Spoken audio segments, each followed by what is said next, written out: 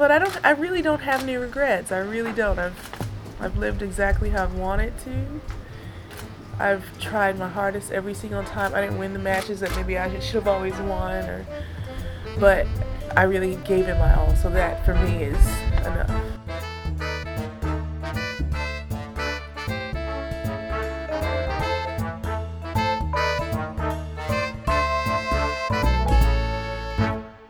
Hello everybody, welcome back to The Body Serve. I'm Jonathan. And I'm James. The French Open is over. That was one of the longest 2 weeks of my life. Tennis-wise. Yeah. I don't mean to start out as a buzzkill, but it really was a struggle to get through it, if I'm being totally honest. I feel like every episode starts out with a buzzkill. I feel like we are increasingly negative and miserable, sour, dour, just wretched people on this podcast. Wow.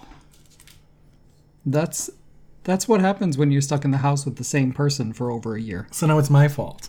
No, we both have been stuck with the same person. Vince? Right. Two champions. Surprising and not surprising, both of them. Yeah. We talked on the last episode that a few of the women's quarterfinalists, although not your usual suspects, were not entirely surprising given their results this year. I want to back off that a little bit because Barbora Krejčíková as the champion is entirely surprising. Even if she had some cute results through the clay season and earlier this year, it's still pretty out of the left field. Yes and no. I mean, we've also said that the folks who play well for stretches since the resumption. Mm-hmm. You know, people aren't really having one cute result and then going away. Right. But of all the WTA shock slam winners over the past 5 years, to me, this would be the most surprising. Well, because of how far she's come, I guess. Yeah. Jennifer Brady's rise to Australian Open finalist in January, it built over a longer period of time. Mm. I mean, Krejčíková was questioning her position as a singles player not too in the distant past. This was only her 5th Grand Slam main draw in singles. She was already a 5-time slam winner. 2 in women's doubles, 3 in mixed doubles. She brings a ton of experience, but not in singles. You watch her play and you get why she's having success. Mm-hmm. Her backhand is so good. So much fluidity off the backhand wing. She has variety. On clay, she's able to deploy the moon ball better than damn near anybody. Right. She has a lot of variety, but her variety looks different from, say, Ash Barty or Schiavone or any of, the typical WTA players in recent memory who have variety, quote unquote. Meaning she plays clay court tennis in a way that you wouldn't automatically say, wow, this is swashbuckling. This is really attractive tennis. It's deadly effective tennis. Like you said, she uses the moon ball a lot and exposes just how effective it is, especially on the surface. This was the drop shot open on both men's and women's sides. I am so tired of drop shots, successful and unsuccessful ones. You know I live for playing the drop shot myself. Yes. So if I am tired of the drop shot, then... This final, Krejčíková beat Anastasia Pavlyuchenkova in 3 sets, 6-4 in the third. There was I would say, an outpouring of support for Pavlyuchenkova as she went through this run. I think a lot of folks understood the pedigree that she brought to tennis at the start of her career as a junior prodigy, and they've seen her kind of struggle over the years to a point where now she's created a pretty solid career, and that this would have been a nice icing on the cake for her career. Yeah, she was definitely a sentimental favorite. Wow, that's a much more succinct way of describing what I just droned on about for like 2 minutes. She's very likable. She can do her interviews in Russian, French, or English. You are very into her speaking French. I feel like you sent out like 6 tweets about her. It was just one. It was a flex, though, because she made it look rather easy. I also love how Americans, and you are clearly on the better spectrum of this, Americans are so impressed by people who speak multiple languages and speak them well. I will always be impressed by that. It's much more common outside of the United States, as you know. But if you speak 2 or more languages, good on you. Krejčíková got off to a fast start, pretty much running away with that first set. But then Pavlyuchenkova was able to bring it back in the second. There were 2 lopsided sets. Yeah. And just when you thought that maybe Pavlyuchenkova was wresting control of the match, she seems to suffer an injury. And that clearly hampered her the rest of the way. A strange thing happened at the end of this match, whereby on match point, a ball that was very close looked like it, to the naked eye, that it could have been in or out. Yeah, yeah. And the chair umpire, Kater Nooney, as well as Pavlyuchenkova, neither of them bothered with the mark. Yeah, on the replay it looked like, from the angle it was impossible to tell, but it looked like it could have hit the line. I have no idea. But the fact that the umpire wasn't out of the chair checking that mark on match point was... championship point. Right. Very bizarre and seemed like a real miss. Especially because this tournament and Krejčíková in particular had a few of these weird calls, one of which she was disadvantaged by. This one, not to say that there was anything amiss on this one. It's just that the umpire on such a momentous ball should have been out of the chair right away.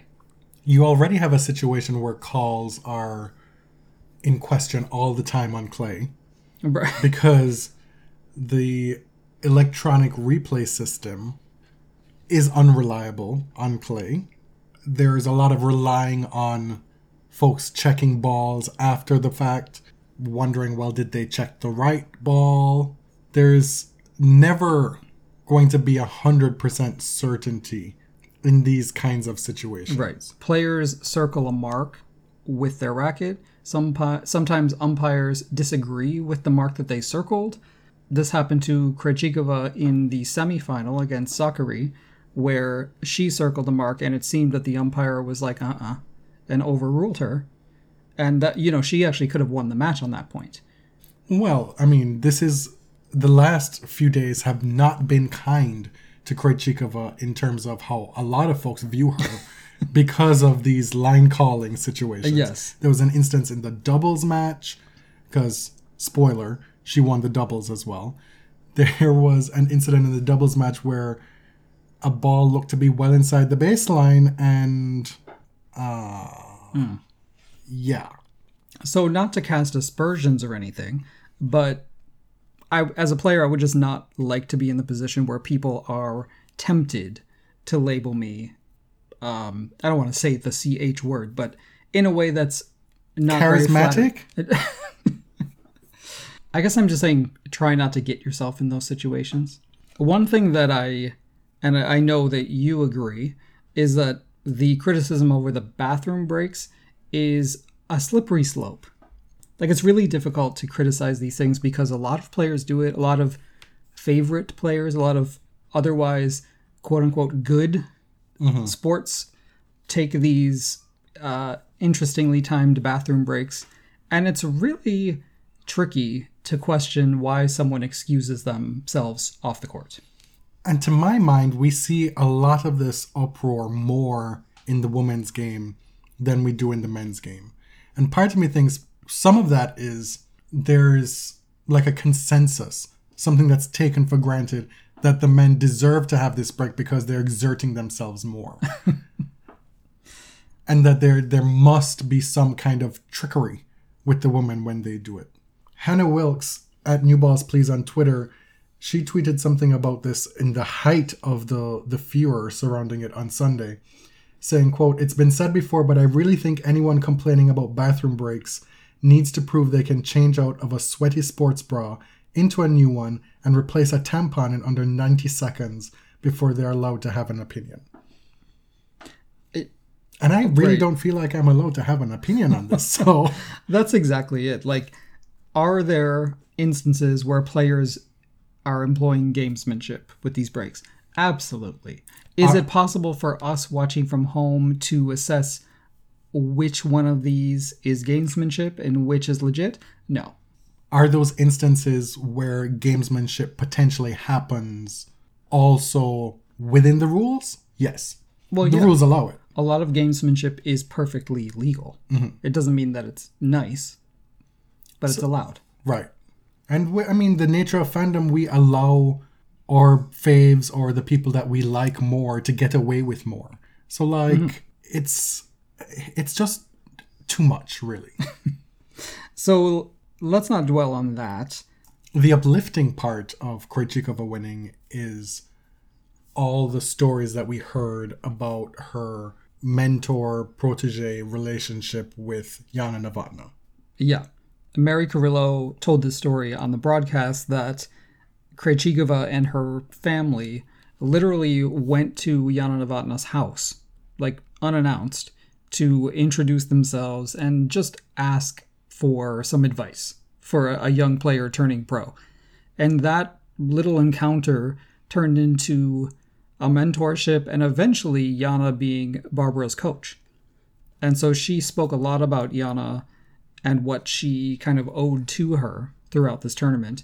And that was great just to remind everybody how wonderful Jana Novotná was for the sport. If you don't know, Jana Novotná was one of my favorite players of all time. Died a couple of years ago after having battled breast cancer at the age of only 49 years old. A real loss to the sport, and obviously a loss that Krejčíková felt probably more intensely than most people in tennis because of their relationship. You know, since Jana's death, Barbora has won a bunch of slam titles.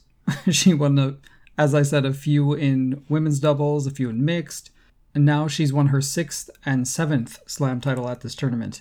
And I think that experience, even though she wasn't on these big stages in singles, that late stage experience probably helped her quite a bit in this final. Because, it's hard to know how either player is going to approach this match. People expect Pavs to be nervous or to make silly mistakes because she has sort of stumbled at that quarterfinal stage many times before. 6 times before. But I really don't think that happened here. I was impressed by her composure, by her willingness to just really dig in and fight. Even when she was injured in this final, she really wanted it. Mm-hmm. And her perspective afterward was so heartening. Again, it's a matter of how we look at these things. In the past, I feel like when somebody says, I'm just so happy to be here, people may have taken it as, well, wow, you don't have the mentality. But for somebody like Pavlyuchenkova, who has been through so much, to be able to say, wow, I'm just enjoying it, taking it all in, I'm so happy, even though I lost, that's a heartwarming story. And I think we are kind of moving out of that tired sport trope of, if I don't win, then I don't need that runner-up trophy. Like Serena in her closet, Uh-huh. Not everybody's a Serena Williams. Right. And Pavlyuchenkova is not even 30 years old yet. No. Right? She has been out here for what seems like forever. But if she keeps playing like this, she does actually have a lot more chances. You mentioned Krejčíkova's 7th slam title, which was in women's doubles. She showed up that day and she said absolutely not to Bethany Maddox-Sands' mullet. Yeah. Yeah, Iga Swiatek and Bethany Mullet-Sands teamed up in women's doubles. The team made the final and fell 6-4, 6-2 to Siniakova and Krejčíková. Folks like to pretend that Bethany has a fashion aesthetic. That is not what I would call it. She definitely has her own vision. Mm-hmm. This is Siniakova and Krejčíkova's 3rd slam title together. They were also the runners-up in the Australian Open this year. So Krejčíková goes up to number 1 in doubles again, which she also had in 2018. She goes up to number 15, I believe, in singles. And her partner, Siniakova, is a very close number 2 in the doubles rankings. Last episode, we had just gotten to the quarterfinals. They hadn't been played yet. At the quarterfinal round, Krejčíková beat Coco Gauff in straight sets. Sakkari with one of the wins of the tournament, maybe the upset of the tournament, beating the prohibitive favorite, the runaway favorite at that stage, Iga Swiatek, in straight sets. That was a hell of a win for Sakkari. Yeah. With the tournament full of upsets, I feel like that is probably the biggest, because I felt like Swiatek was the odds-on favorite from the beginning. Pavlyuchenkova beat Badosa, and Zidanšek beat Rybakina. Then at the semifinal stage, just a monster, mammoth, hell of a semifinal between Krejčíková and Sakkari, where Krejčíková won the first set. She went down in the first set early, came back to win it, I believe 7-5. And then Sakkari had lead upon lead upon lead toward what would have been her finish line in this match and wasn't able to close. Yeah. So we were out there for 3 hours and 18 minutes. There's no tiebreaker in the French Open in the third set, unlike some of the other Grand Slams. Well, all of the other Grand Slams. And, you know, watching it, I was trying to keep track of all of the match points that Sakkari saved, because I was thinking, if she wins this match, I'm really going to want to walk through what she did on all of those points. And there were some real heroics. The first one was saved on a Krejčíková error, but the next one was just a series of these pounding backhands, and then one backhand winner that was just a little bit more sharply angled than Krejčíkova's. You know, it was like the Andre Agassi thing. The third match point she saved with an ace, and so on. She was certainly no shrinking violet at the late stages of that match. And the only thing that really decided it was, I mean, both players' fortitude. Krejčíková saved a match point as well, and Krejčíková was able to put away a Sakkari drop shot that just sat up a bit too high. Mm-hmm. At the end of this match, we saw the same tired, brain-dead conversations about Hawkeye that we thought had been debunked, that we thought the folks who talk about tennis would be more precise in their language, would know what's up by now, to not be misleading the public at large. But that's not what happened. No, I think it's become clear now that they do know. Like, they do know that Hawkeye has not been approved for use on clay, that there are other technologies that are more accurate on clay. It's just easier to use the word Hawkeye. That's charitable. I don't think it's charitable at all. I think I've just called them lazy. No, I think there's at least one who just has not seeped in at all. In order to be a good commentator, you need to be a really good listener as well. Rather than just like shouting into the void on every medium possible. But anyway, so what we saw happen was folks saying, we need Hawkeye. This is ridiculous. Hawkeye has to happen. We cannot have this happening. And it's like, well, Hawkeye's not the answer. If there is an answer, it's Fox 10. That's not ready yet. Like, you can't be using Hawkeye as a one-size-fits-all terminology for electronic line replay. Right, but it's just extremely lazy by the networks, because they show you footage of Hawkeye, and for people who are not like religious tennis fans, they're like, oh my god, that call was wrong because they just showed me the Hawkeye that said it was wrong. So how are those fans supposed to know?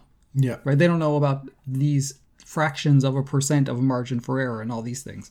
So what we got on the women's side was a first-time slam champ at Roland Garros for the 6th year in a row. We've had a full clay season where all these women played so many matches on clay. The women that you saw going deep at the French Open, the majority of them played a lot of tennis on the clay. Now we have a 2-week swing before you get into playing Wimbledon. It'll be interesting to see how the women who played well on clay, who, if any, can also play well on grass this season. Yeah. Because we did not have a grass season last year. So it's been 2 years since anybody's played competitively on grass.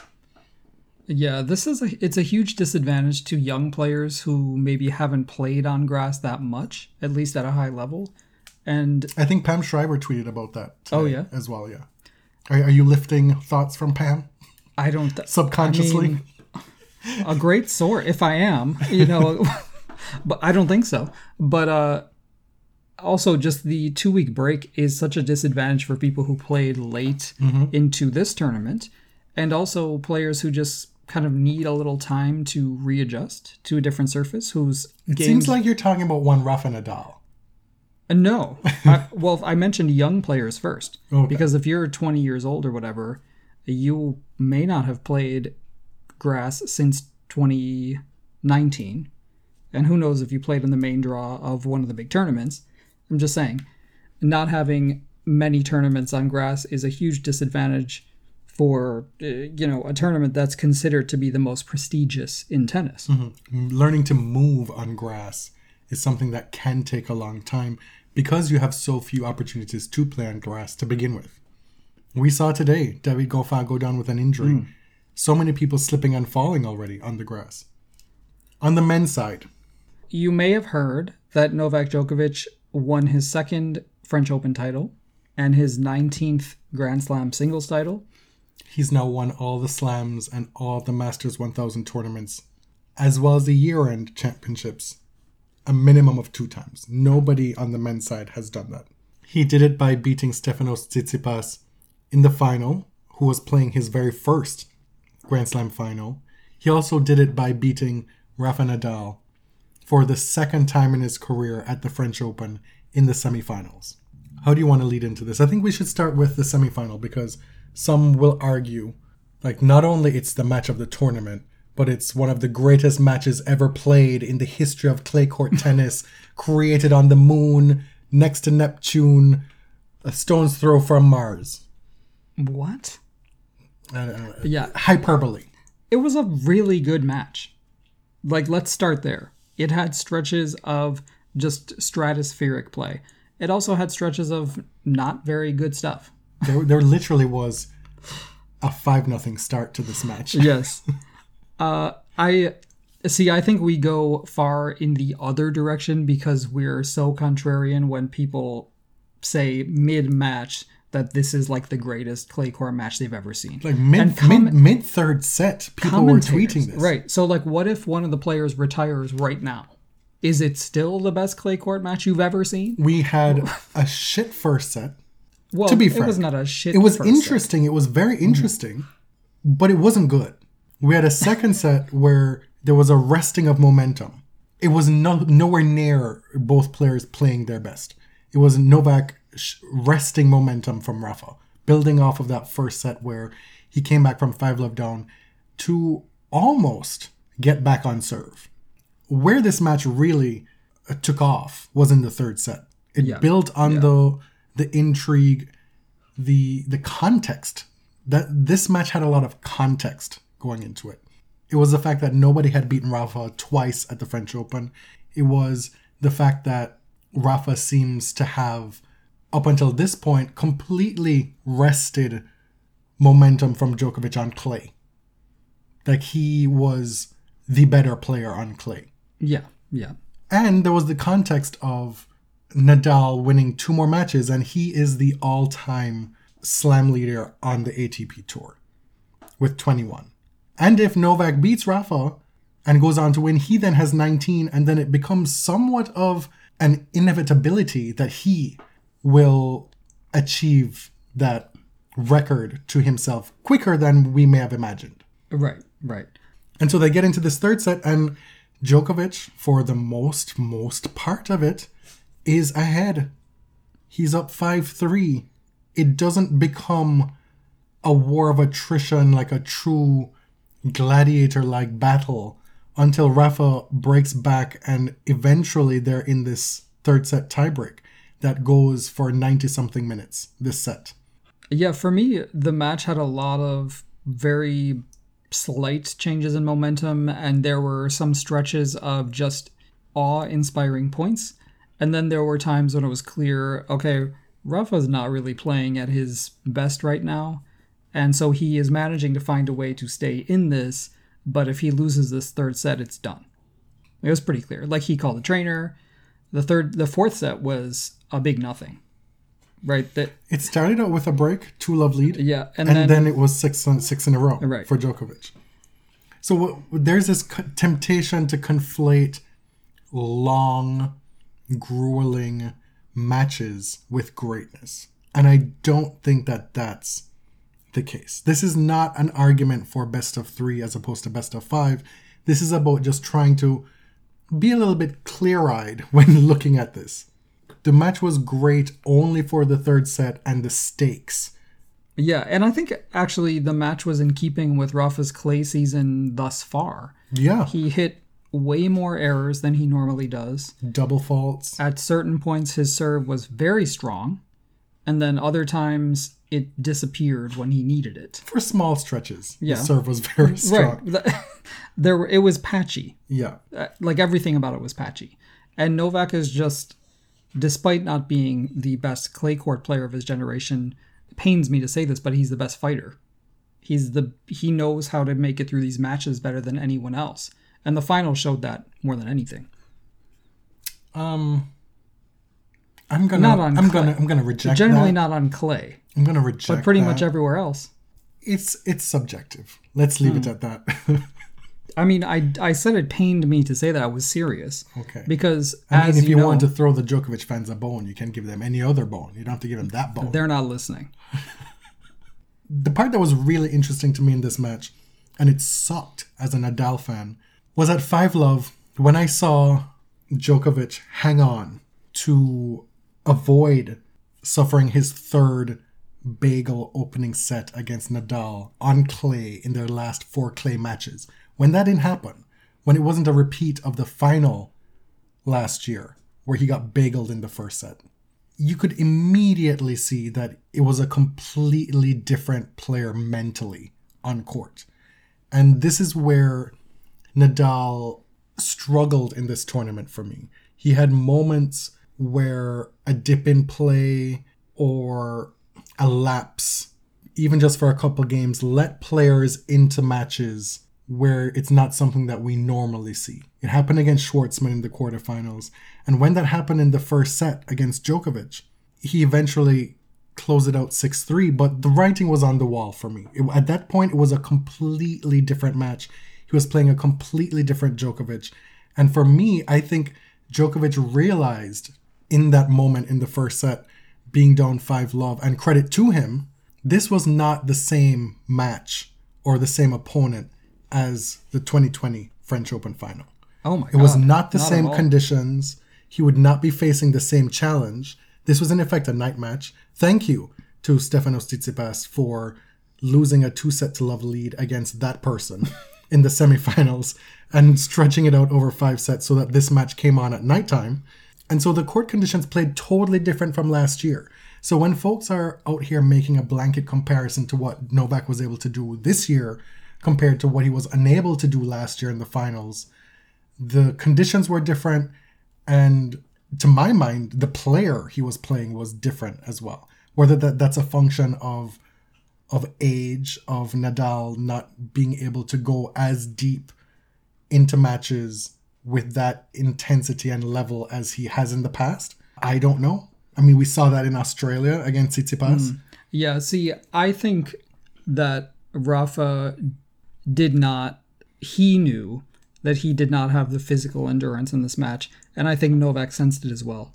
I think if Djokovic probably realized if he could stay in it and keep it to, 1 set all, then he could probably pull out this match. When his eyes bug out and he gets in super competitive mode and sucks in a lot of air, you're in trouble. All that being said, this is not to diminish what Djokovic did, because it was incredible. No two ways about it. I'm just not here for an unnuanced discussion of what happened. The runaway headlines that Djokovic conquers, vanquishes Nadal on clay.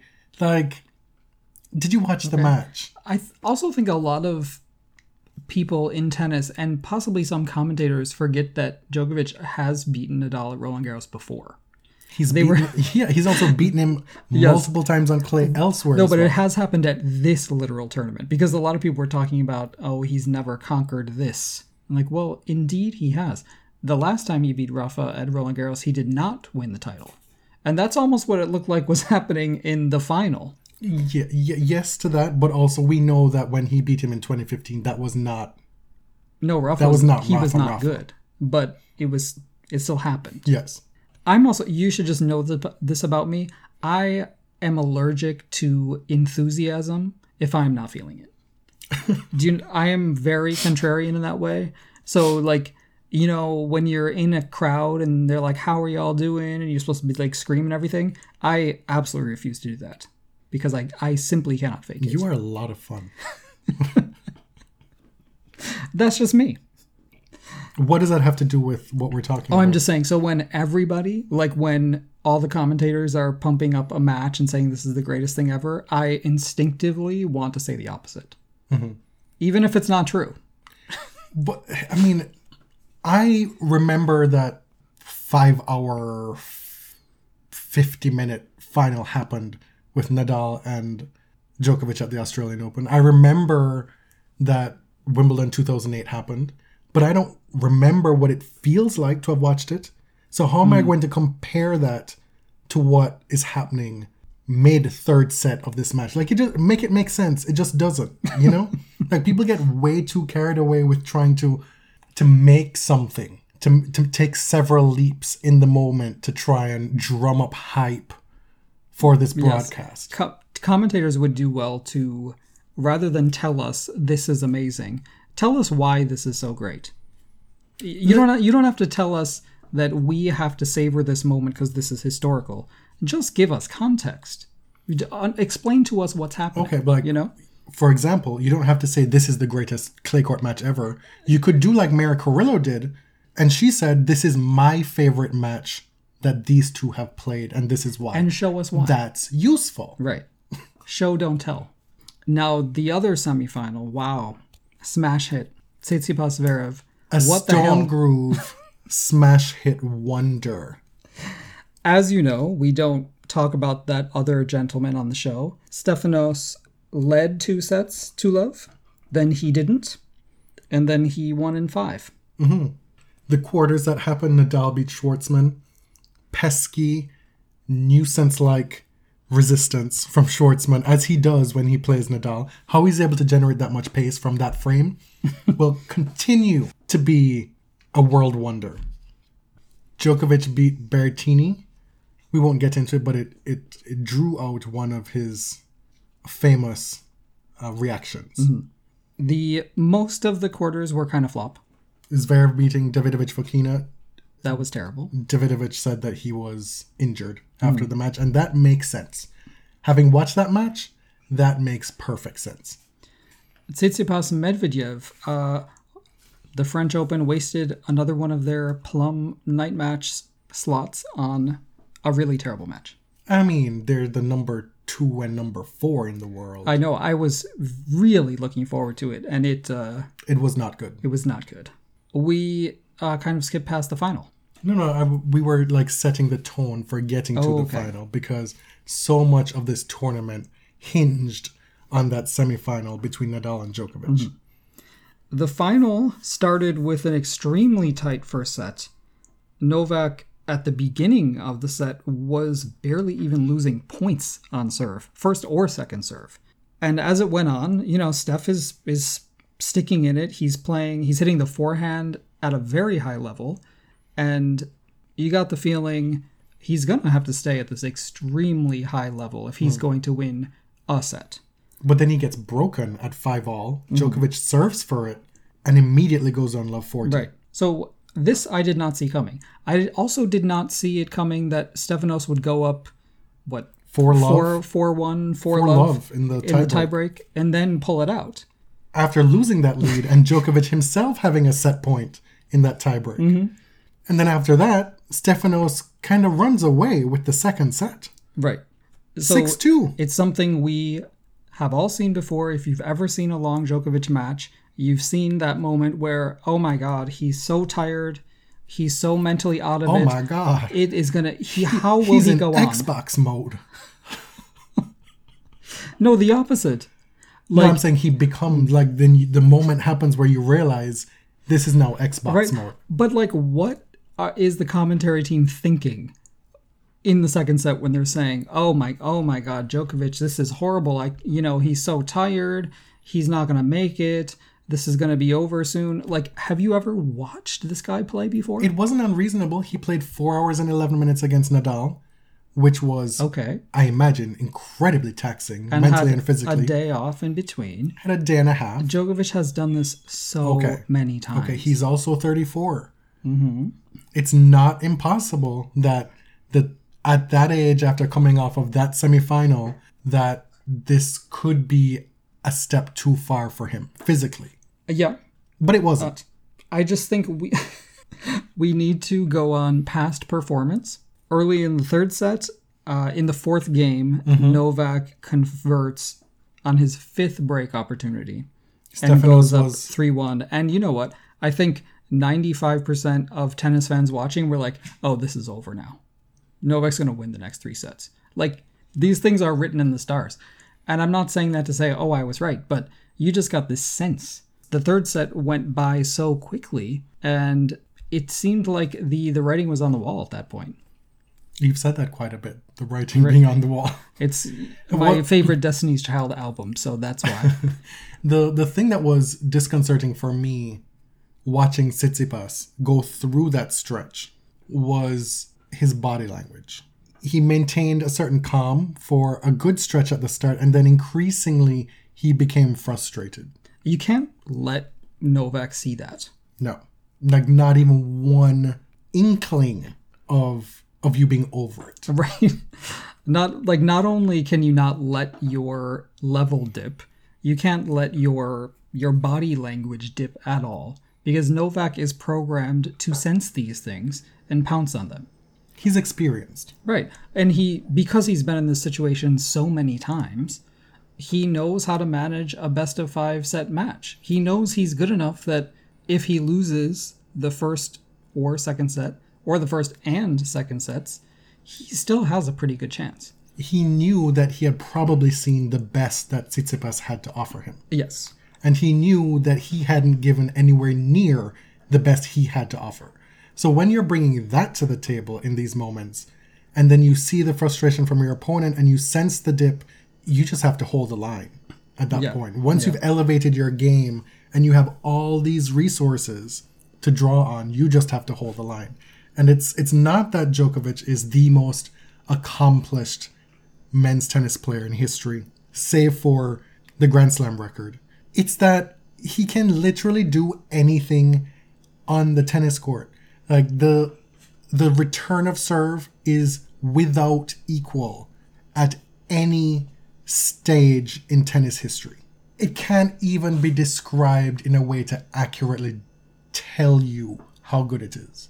No, see, like, it's absurd. It's ridiculous. If you're not a fan of Djokovic, if you were a Nadal fan in that semifinal, you are enraged most of the match because. But Nadal has very frequently had better stats on return.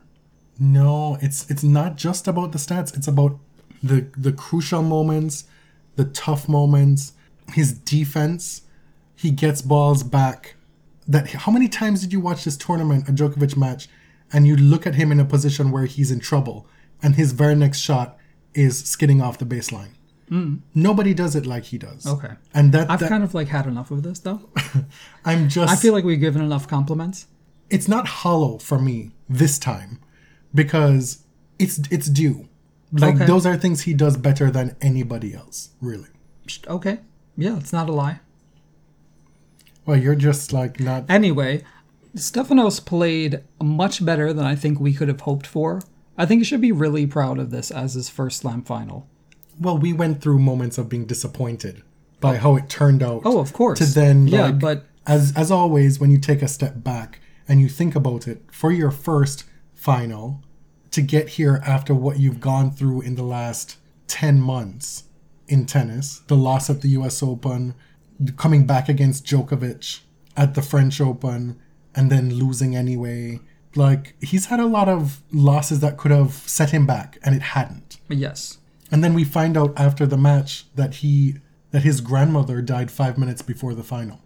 Right. So he posted this on Instagram yesterday, and it was unclear. I don't think that his family told him. He didn't know this before the match, but his grandmother passed away right before the match started. And so he had to come off court having lost this battle, and then having to talk to the press, and then having to find out that his grandmother died. It's a lot. It's a lot to happen in one day. And, I mean, his dad had to sit there throughout the match knowing this, right? That's his mom. So, man, it was a rough day for the Tsitsipas family. Going forward, we were already of the opinion that it was inevitable that Djokovic would finish with the most Grand Slam titles. We have never really, maybe in year one of the show, but we've never really been interested in who is the greatest men's player of all time. And it's certainly not something that's driven the show. I mean, we've been accused of not paying attention to men's tennis in the past. And maybe that's why, because we are not interested in that stuff at all. Well, that would be partly why. They do the other part entirely by themselves. Yeah. Yeah. I can sense that you are nearing the end of your rope with the state of your physical wellness and being able to give of yourself with this episode. So just today, not like in general. So we're going to try and get through this. We're going to speed it up a little bit. In the doubles, on the men's side, the long-time French pairing of Nicolas Mahut and Pierre-Hugues Herbert won their 5th slam title together, 2nd at Roland Garros. Nicolas was super emotional in the aftermath of this win. Folks are speculating that this is his last year on tour. I don't know if that's true. I feel like he's been retiring for a while now. They beat Bublik and Golubev in the final. And in mixed doubles, Krejčíková and Salisbury beat Karatsev and Elina Vesnina in the mixed doubles final. Elina Vesnina, who just returned to pro tennis. Apparently at the start of the year in around February, Karatsev approached her and like, hey, do you want to play at the French Open? And she was like, well, I haven't even started playing again yet. And my level is not that great. He was like, I'm sure you'll be fine by then. And they were. Mm-hmm. Because of the compressed schedule this year, there were a bunch of grass tournaments in the second week of Roland Garros. Kudos to any of you who could pay attention to both at the same time. In Nottingham, Jo Konta was back in the winner's circle for the first time since 2019. She rediscovered her serve. She was raining down aces in Nottingham. I believe that was her 4th career title. In Stuttgart, Felix Auger-Aliassime... Well, let's start with the good news. He reached his 8th career ATP final. Yes, still at the age of 20 years old. The bad news is that he also lost his 8th career ATP final. And also his 16th consecutive set in an ATP final. He got to a tiebreak in the first set against Marin Cilic. Cilic, we had said on previous episodes, had been rediscovering his form. We talked that maybe he would have been a tough out for Federer in the second round at Roland Garros. And now he's back in the winner's circle for the first time since 2018. Also, that was on grass at Queen's Club in 2018. Jasmine Paolini won the Croatian Ball Ladies Open. Was the first ITF title of her career. That event, Tamara Zidansek was the person who won the last 2. Oh. She couldn't be there because she was the semifinalist at the French Open. But the last 2 times this event was held, she was the winner in 2018 and 2019. It wasn't held last year because of COVID. Francis Tiafoe, he wins his first grass title, the Nottingham Challenger. Christopher Eubanks, he won his 2nd career Challenger title, this one in Orlando, and is on the cusp of returning to the top 200. His highest career rank is number 147. It could have been a banner day for black men in men's tennis. And it was. It was. Just 2 of 3. It wasn't a hat trick. Yes. We're going to finish the episode with a few etc. moments from the French Open. And it begins with one of the most absurd conflicts of interest in tennis that you will ever see. I mean, there are so many. There's so many. And because there's so many, it's often difficult to get to the root of what the issue is. But this one was just like, how? Yeah. And it's been percolating for a while. Misha Zverev, Alexander's brother, and a former professional tennis player himself, as you know, has been working for Eurosport as an analyst. After Alexander's match earlier this week, he was asked by his co-hosts what he said to his brother during the match. Mm-hmm. The two of them were in studio, and he's beamed in via satellite. Mm. And he was not there in capacity of coach. He was at that match courtside because of his credential. Yes. Now, you also cannot coach during a match, so it doesn't matter. I understand. Yes. It was important that you made that distinction. Yes. However, even if he had been there as a coach, he's not supposed to be talking to his player and coaching. And he's not totally unaware of this because he hesitated when he was asked this. Yeah. And then he like said a few things that he conveyed at the time. I mean, this was when Zverev was down 2-0 to Tsitsipas. It's so embarrassing. Well, it's absurd because it's so, like, nobody bothers hiding it. You know, the idea that a person who works as a commentator in a professional capacity, who's also the brother of an active player during this tournament, is on court giving him tips, which is breaking the rules of both his network contract and the rules of the sport. And the chair umpire can't be looking out for that, because if anything, he's looking out for the box. Right. Where Misha is not sitting, he's somewhere else because of his credential, and he's able to flout those rules because of it. Mm-hmm. And tennis coverage is so silly, it seems, across the world, that we all just kind of giggle about it.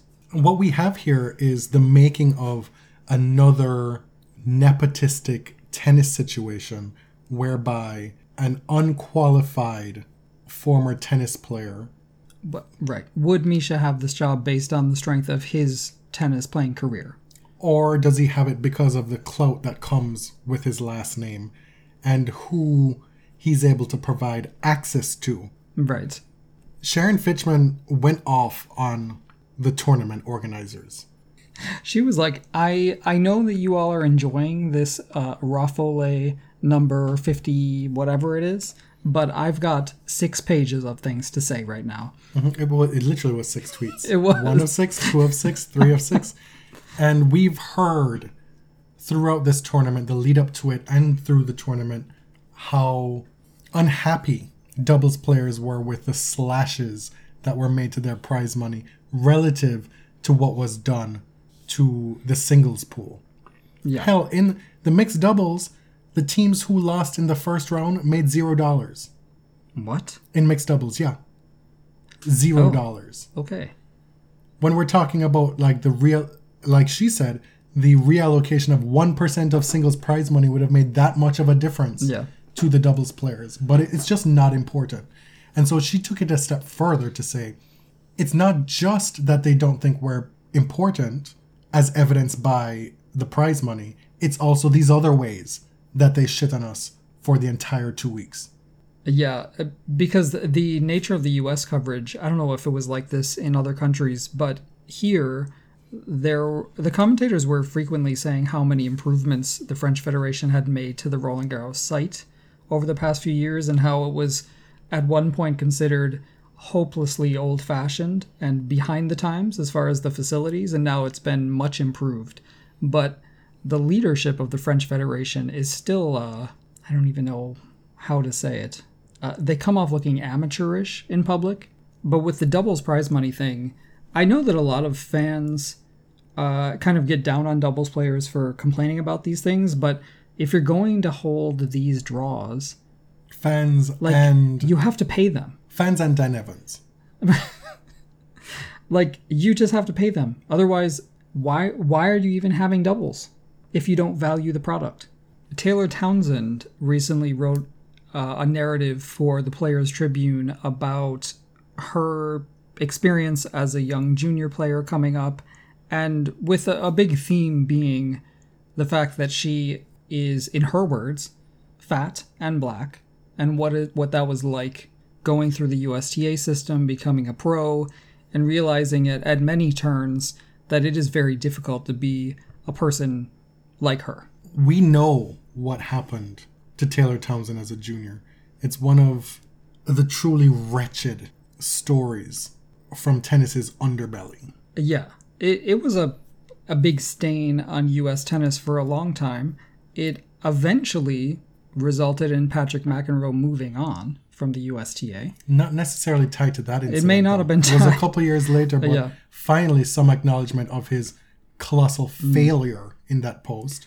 And he was the head of player development at that time. We finally have now some first-person narrative from Taylor about the full extent of what it was like for her to go through that situation. Yeah. Because we've heard a lot of, when it happened, we saw a lot of narratives from other people's perspectives and sort of just the news roundup. But what really occurred is that she was the best junior player in the world, coming off a junior Grand Slam singles title, a few Slam doubles titles in juniors. Ranked number one. And going into the US Open, the USTA put her on this huge training block and said, we are not going to pay for you to go to the US Open if you don't do this, that, and the other.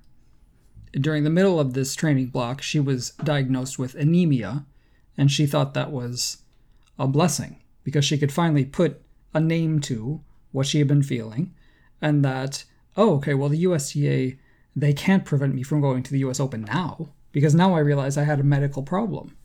But no, they still refused to support her career because they felt she was overweight, out of shape, and didn't look what a tennis player was supposed to look like. And wrapped into that is lazy, not trying hard enough, not doing the work, having a bad work ethic. So her team scrounged up the funds for her to go to the US Open that year by herself without the support from the USTA. I believe she made the quarterfinals in singles and won the doubles title in New York that summer. Now, a lot of the commentators in the US have close ties to the USTA, obviously. Mm-hmm. A lot of them came through the system or have worked for the organization or have many great friends in the organization. So at the time, I feel like there was a real lack of powerful people in US tennis speaking out about this. A lot of them worked with Patrick McEnroe at ESPN.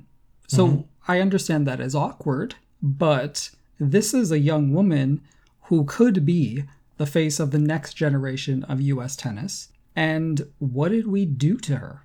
Also, a lot of these people have their own academies or work closely with youth players who are instrumental in passing on knowledge or making decisions that affect the development of the next generation of American tennis players. And time and again, we see one set of blanket rules trying to be used for everybody. We talked about on the last episode how just because, the last couple episodes with respect to Naomi, just because something has been done one way for eternity doesn't mean that it has to continue to be done the same way moving forward. It was good to see that Chris Evert and Pam Shriver both acknowledged Taylor's writing publicly and said essentially that this is something that we can't allow to happen again and that we need to do better next time. It's important to see that. I just wish that we had done better. I don't want Taylor Townsend to be the example of someone we failed so we can not do it again. No, but we continue to fail her. Right. Because people continued to question her judgment, question the way she went about her career. Why isn't she going to Europe in the spring? Why is she playing challengers? Why is she staying stateside during the spring playing these challengers that she's too good for? Is she not trying to better herself? Why doesn't she have any ambition to be better? We lived through that after very recently. 2012. Very recently, we lived through that. And it turned out she got to be like top 70, top 60 in the world, doing things her own way, beat Simona Halep at the 2019 US Open, had a big breakthrough. She has had to, out of necessity, chart her own course, do things her own way. That's best for her because she did not have people who should have been looking out for her do right by her in her career. And let's not talk about some of her male compatriots getting 40, 50, 70 60, 70 wild cards into tennis tournaments. she has gotten wild cards, but not even close to what some of these guys have gotten. This is the nepotism in tennis, right? Mm-hmm. The Zverev brothers, the McEnroe brothers. I mean, I presume Patrick McEnroe had a college degree, but like, to warrant his rise in the game to this degree, I've yet to see him or hear him speak on his role in what happened to Taylor Townsend in any sort of accountable way. I will say this. If you have your own podcast, you have every opportunity to do so. I'd like to see it. I would listen to it. I would definitely tune in. Yeah. Bianca Andreescu, during Roland Garros, issued this very morbid-looking notes app thing. Maybe it was a notes app, but it was I have something to share with you all. She has split with her coach, Sylvain Bruneau. They've been together for a long time. It very much looked like, oh, I'm pulling out of Wimbledon or I'm retiring. Or it was rather dramatic, but they have... Which is her want. Yeah. They have amicably parted ways. And Jennifer Brady has also parted ways with her German coach. Mm-hmm. We know that he was at least in some way, seriously responsible for her rise in tennis. Like, she went and spent an entire block of off-season training in Germany a couple of years ago when they first got together, and the results came. Mm-hmm. And so this is a little bit surprising, right? Yeah. They made the finals of the Australian Open together. She's currently injured. But, you know, like, these things are par for the course in tennis these days. Mm-hmm. Coaching-player relationships just do not last as long as they used to. I think. Yeah, we could be wrong on that. And many of them seem to end in a pretty friendly way. Mm-hmm. Or at least that's how they presented publicly. Man, did you think that this is a bit of a reach back, a reach around? No. A throwback. That's definitely not what it is. Casting back to the earlier part of the episode. Okay, yeah. We're going back in time a few Uh-huh. minutes. A lot of folks were talking about, well, damn, who would have thought that Barbora Krejčíková would have been the Czech player to win a slam ahead of Karolina Pliskova?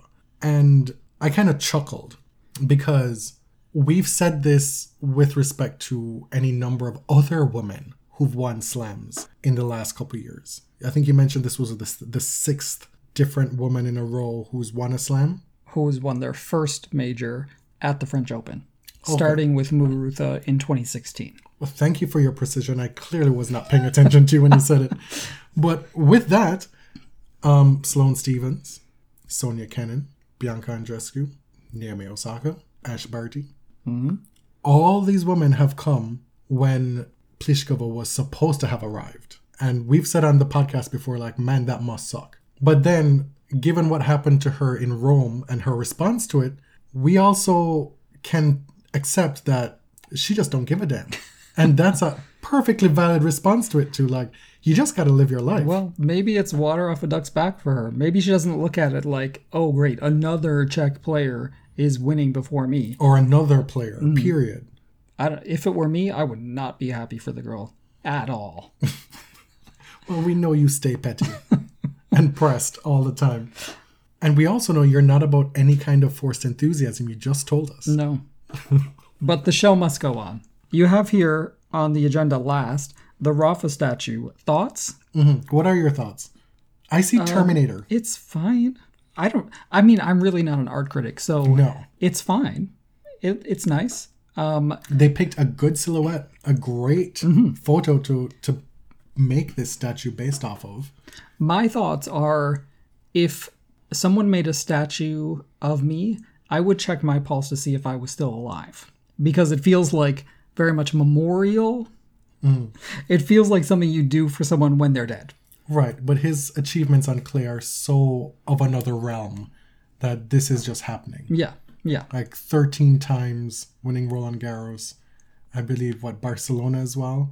Where is it that he has the court named after him? That's Barcelona, right? Yeah, Pista Rafa Nadal. Yeah, and people are like, well, this is just way too soon. It's a little bit weird. I don't know if like metal is like my aesthetic.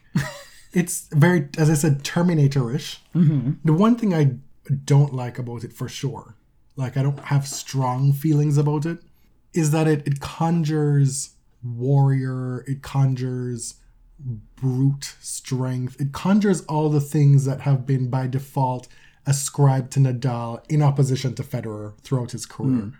It doesn't give me beauty. Like Nadal on clay is a thing of beauty. You'd like to see an action shot of him hitting a volley? No, you're being obtuse. I'm saying something a little bit more soft. Like everything about it is hard. Okay, but what people think about when they think of Rafa at Roland Garros is him winding up for a huge topspin forehand where the follow-through doesn't go across his body but behind his head. You know, that kind of thing. I have nothing wrong with the silhouette. I told you that I love they chose that perfectly. But make it softer and cuter. That's all. Oh, like with a different medium, perhaps? Perhaps. Something that conjures the beauty of it. Because people see that and they think, wow, what great brute force. Whereas I look at them like, damn, that's beautiful. You know? And because he's the Federer opponent in that storied rivalry, he has to, quote unquote, necessarily occupy that space, that aesthetic space. On that note, French Open is done. We'll be back in about 10 days for Wimbledon preview. Who knows what tennis will look like in those 10 days. Thank you for listening. I'm James. I'm at ElliotJMR on Twitter. 2 L's, 2 T's. My name is Jonathan. I am at tennis_John. This is also the most episodes we've produced at a slam before. We did 4. It's normally just 3. We did an extra one.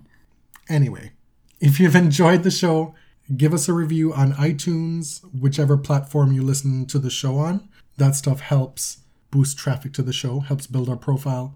Thanks for listening. Till next time.